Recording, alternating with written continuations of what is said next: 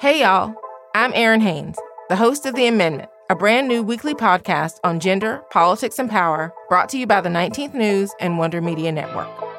You've probably heard the news that this election year, our democracy is at stake. On The Amendment, I'm breaking down what that actually means, specifically for the marginalized folks who depend on our democracy the most. This is a show that dives past the headlines and gets clear on the unfinished work of our democracy. Listen to The Amendment now, wherever you get your podcasts. There's a lot going on in the world right now, and more of it than ever seems to be about business. How do workers benefit from the Great Resignation? Will TikTok change the music industry forever? I'm Nora Ali. And I'm Scott Rogowski.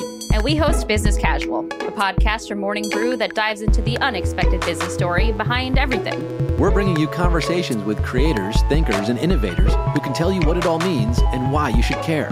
Listen on Apple, Spotify, or wherever you get your podcasts. Welcome to the Growth League. I am Diana Kander, a Midwestern mom of two and keynote speaker on curiosity and innovation. And like you, I feel the call to grow. To get us inspired for the week, every Monday, I seek out the most remarkable women leaders and uncover their rule for growth. This week's rule from Sunaina Tudejia is recover with flair. This episode is brought to you by Influence & Co. To find out how Influence & Co. can help you create relevant content, get more leads, improve your website's SEO, and drive exposure for your brand, go to influenceandco.com/growth. This March, in honor of Women's History Month, we're talking to women who were the first to do something big in their organization. Each of these women are trailblazers in their own right, and I wanted to spotlight them so that we can celebrate their wins, learn from their stories, and be inspired to get out there and achieve our own firsts. Next up in our series is Sunaina Tudejia. Sunaina is the first ever Chief Innovation Officer at the Federal Reserve Bank. Previously, she was the Global Head of Emerging Technology at TD Ameritrade, where she played a major role in building out their cryptocurrency strategy. Sunaina was also once a member of the Royal Canadian Air Cadets, and she still finds time every weekend to take to the skies in her Cessna, which her brother says is the coolest thing about her. Sunaina, welcome to the show. Thank you, Diana. Well, I have to know about this double life that you're leading as a pilot. So please tell me where in your life this began and how it came to you take to the skies every weekend now. Well, I am grateful for this opportunity to join you on this wonderful podcast. And I am especially delighted that we're starting off on a high note. So sorry, audience. After this, my coolness factor is going to plummet quite a bit. So yeah, I have been obsessed with flying since I can remember. Just fell in love with the adventure and maybe a little bit of the romance of flying. And I always figured I was going to be a pilot, and I was pretty darn serious about it too. I mean, my teenage dorm room posters were less about boy bands and more about Amelia Earhart. And then I joined and started to fly and try to get my basic license at age 14, 15. That's, was the earliest you could start. And the joke in our family was I needed my parents to drive me to an airport because I couldn't drive yet. But once I got to the airport, I could fly around in a single engine Cessna. So to this day, I am a way, way, way better pilot than, I'm a driver. So how did you go from teenage pilot to doing all of this work in innovation and tech? Like, why are you not an airline pilot? As things would pan out in life due to some health conditions, my dream and my aspiration of becoming a pilot were rendered undoable overnight. And I was 19 and I was like, oh, what am I going to do now? This is all I'm obsessed with.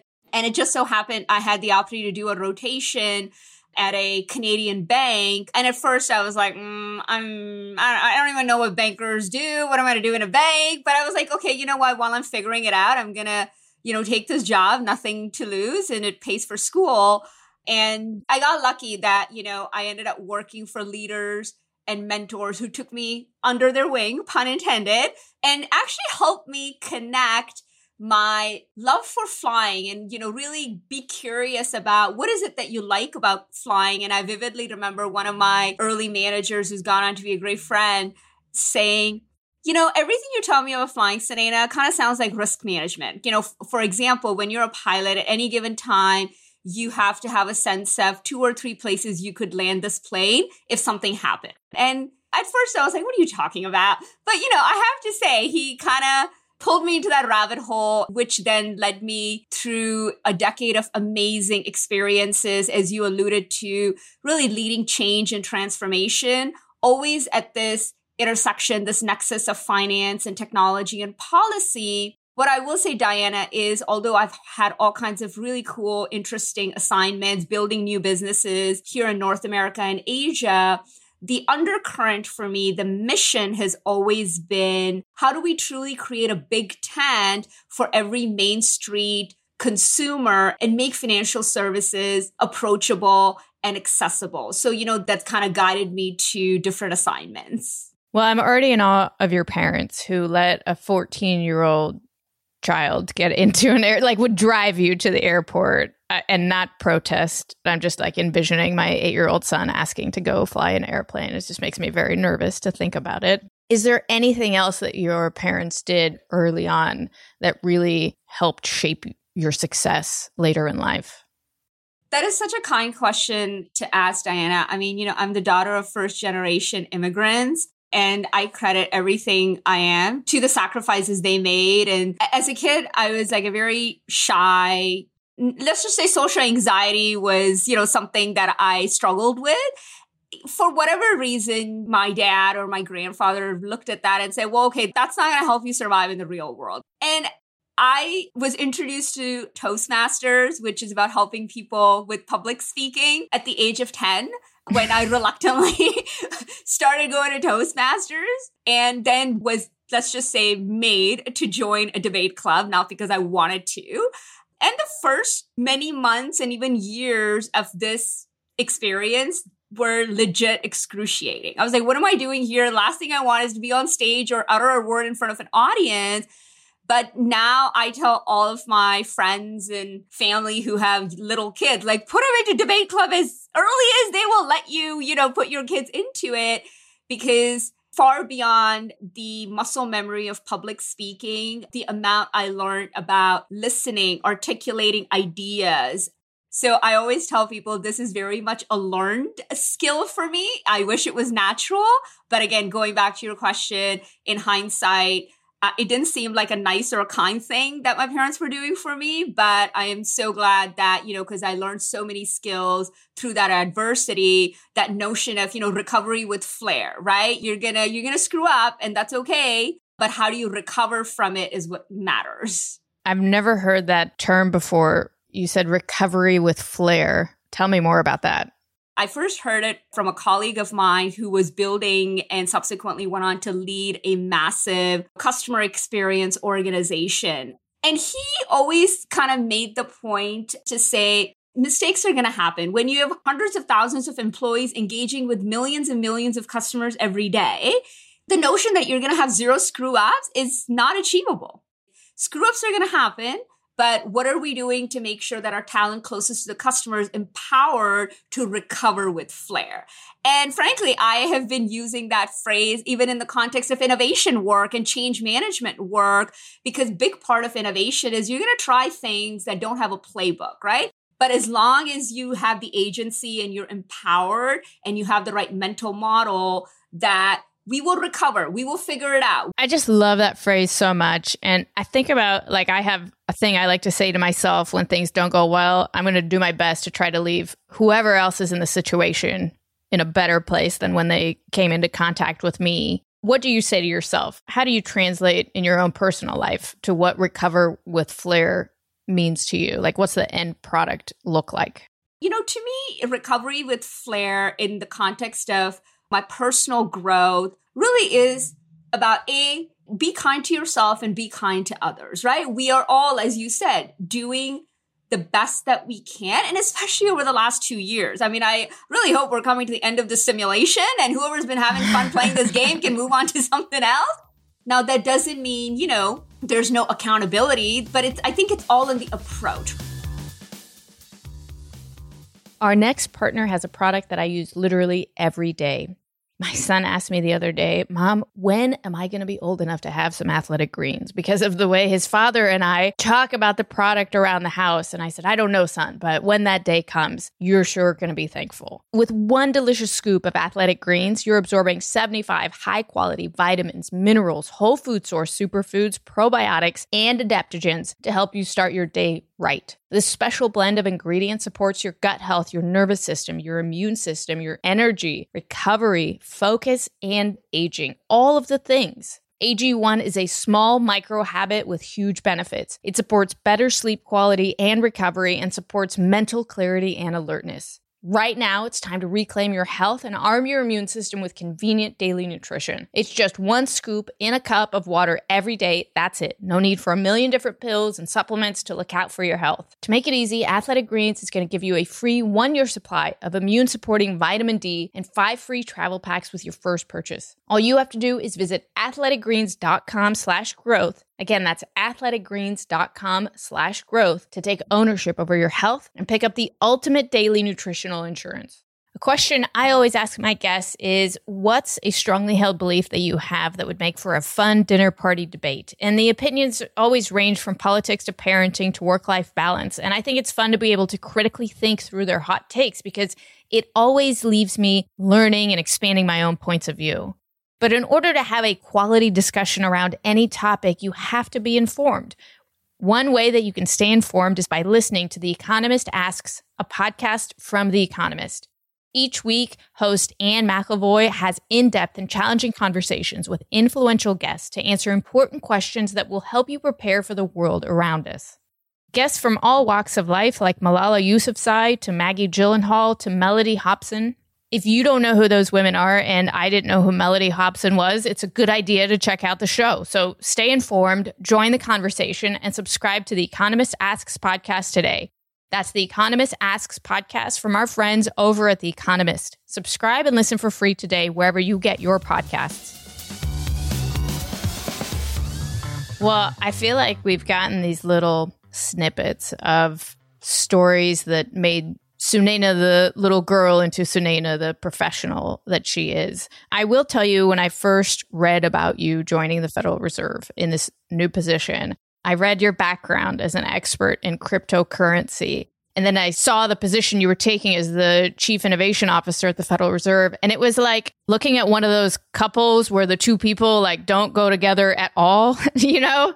And I'm just curious how you would explain this relationship and what you two saw in each other that made the relationship work. I like the way you framed it. I also want to be humble about the fact that I'm still figuring all of this out. And, you know, coming into the Fed, it was definitely not on my 2021 bingo card.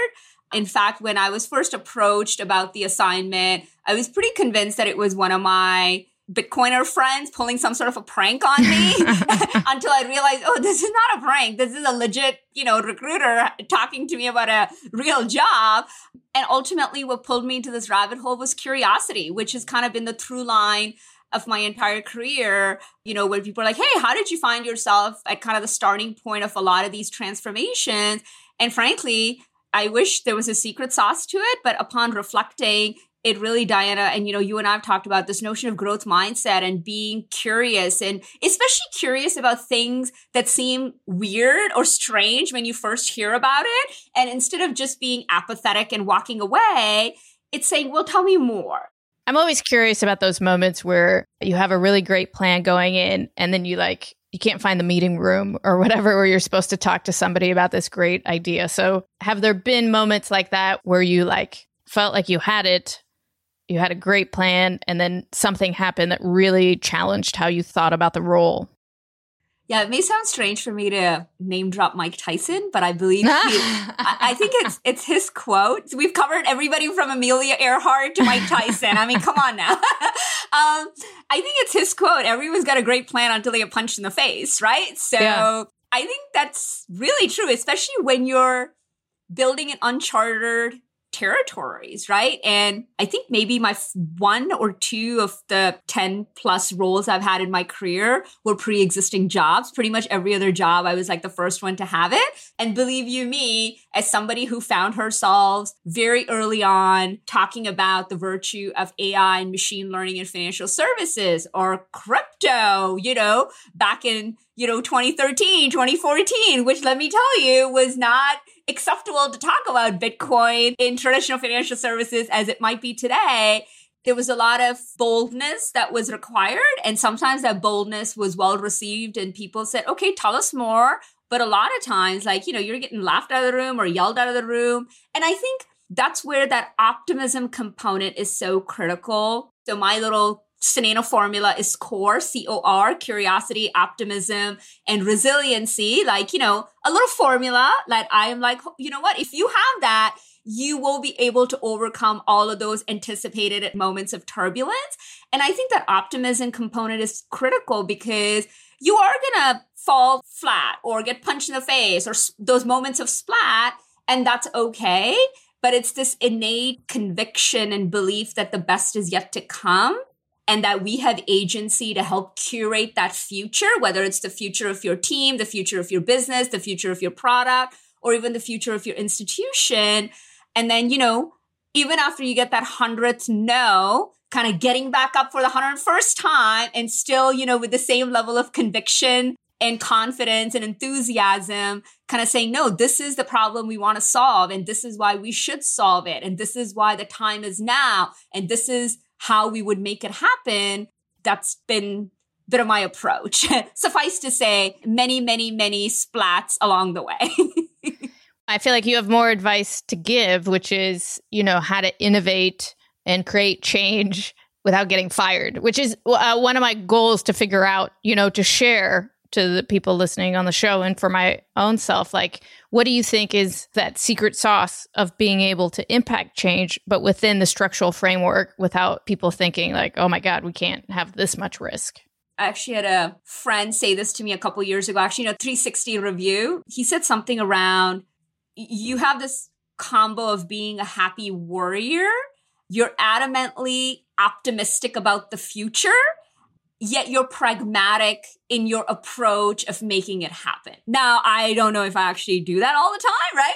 But that always stuck with me. And I think to your question about whatever your span of control, even if your title doesn't have innovation and transformation, guess what? We are all innovators. And that was one of my big things, even coming at the Fed, to say, innovation doesn't start and stop with a chief innovation officer. Anybody in any role, whether you're a leader, manager, individual contributor, we all have a role to play in terms of advancing innovation within our span of control, right? So I think that's why that balance of be curious and let curiosity almost be your superpower, but then that healthy sense of optimism that's balanced with, I guess, a dollop of resiliency and pragmatism. I couldn't agree more. If only to say maybe you need a healthy dollop, maybe more than a dollop of the resiliency if it's innovation work that you're after. Triple scoop on the resiliency, please.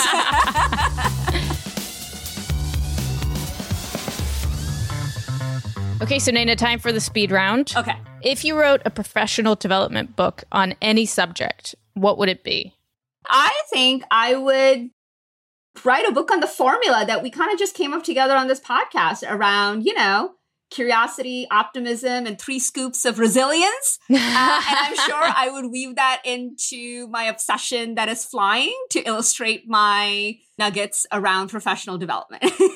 And what do you think that formula helps somebody accomplish? Like, what problem does that tool help you solve? Being a change leader. And I would submit that everybody, regardless of your job today, is a change leader. Biggest oops of your career, a time when you messed up, you fell down, whatever it might be, and what you took from it. Oh, my very first people management assignment. I was in my early 20s. Trust me, I had no business leading a big team that I somehow got because anyways, it was one of those turnaround assignments that nobody probably wanted because it was high risk.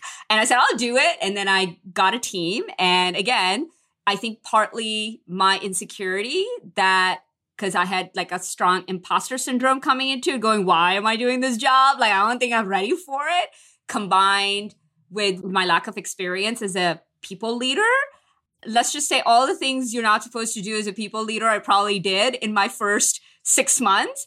It was one of the most turbulent times in my career, but it was one of the times in my career that I grew the most. It was not fun, the 6 months, but when I figured it out and got help from mentors and executive coaches and learned what it was actually to be a leader and not what I thought it was to be a leader, it was one of those massive inflection points in my personal and professional growth.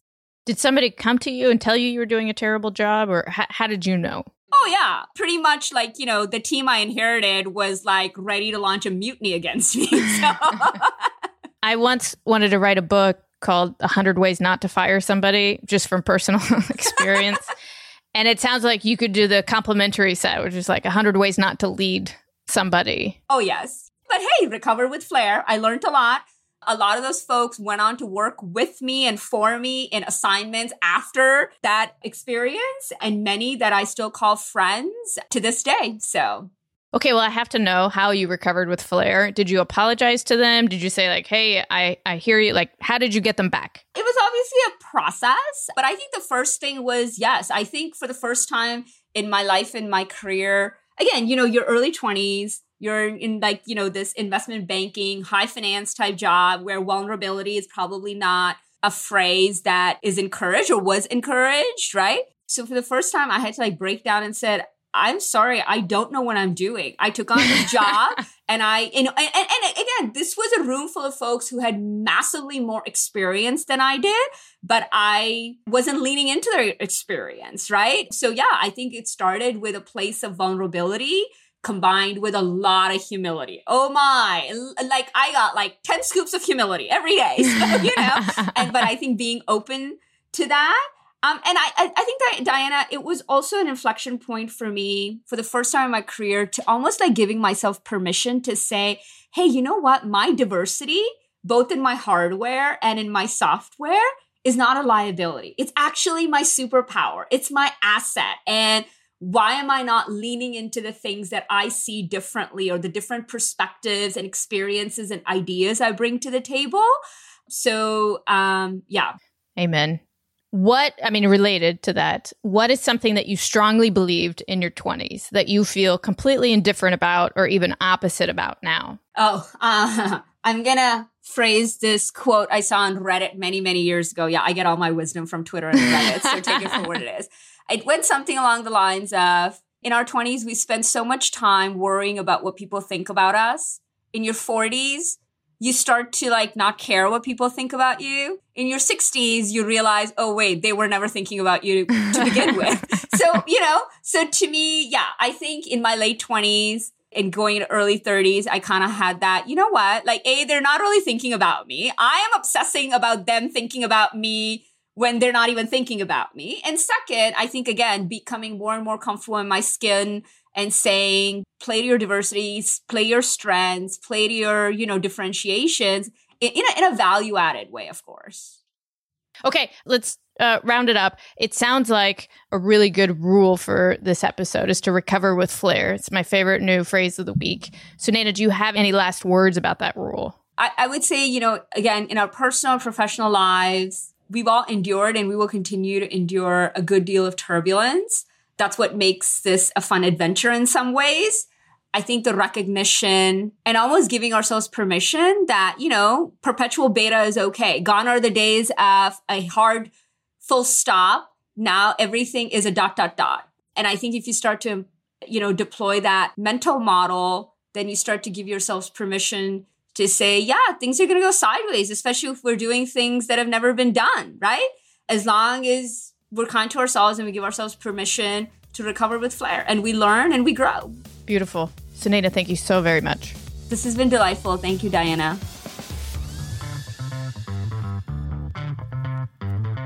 I've never heard the phrase recover with flair, but I think I'm going to start using it all the time now. I just could not love it anymore. And as always, to dig deeper into our rule before we close, I'm joined by Adesua Agbanile, one of our producers. Glad to be here as always. I think the reason that most people don't recover with flair from their failures is because they either see them as completely like 100% a failure or 100% a success. And in reality, it's literally never the case that it's 100% in either direction. And so for me, once you realize that, you can say, okay, what are those bits and pieces that actually worked? And what can I do with those? Something I think about a lot is it's not a failure if you learn something, then it's just a lesson. And I am someone who, if a failure happens or a mistake happens, I'll like freeze up and be like, this must mean that I'm not good at my job, or this must mean that I'm never going to get better at anything I ever do again. But I love the way you put it, where nothing is ever 100% a failure, right? Like there's always something to be learned. There's always something you can take moving forward. And it also is very freeing, I think, when you allow for the fact that mistakes are going to happen. When you can say, like, failure is inevitable. So the question is, how do we recover best? With flair. And what I love so much about what you're saying, Adesua, is that we're so quick to jump to like, oh, I'm meant to do this or I'm not meant to do that. And in reality, it's too soon to tell what you're meant to do. Like, give it another couple tries. I will say, like, my biggest professional success came out of my biggest professional failure. Like that was the starting place for, I had a business that didn't work out, and the journal that I kept when things weren't going right turned into my first book, which turned into a speaking career, which is like my happy place in the world now. And it never would have happened if not for the failure. Thank you again to Influence & Co. for sponsoring the show. If you're having trouble scaling your content marketing efforts to see results, I highly recommend having a strategy call with Influence & Co. It is one of the only agencies that I've found that will handle your on-site content needs and your PR. Just visit influenceandco.com/growth to learn more about what they do and all the work that we've done together. And with promo code GROWTH, our listeners can get access to their course for 50% off. That's it for this week's episode of The Growth League. Please make sure that you're subscribed to get all the future episodes and leave us a review on how you're liking the show. I'm Diana Kander, wishing you an amazing growth-filled week. The Growth League is a Wonder Media Network production. It's produced by Edie Allard, Adesua Agbanile, and Taylor Williamson. Our executive producer is Jenny Kaplan, and our editor is Emily Rudder.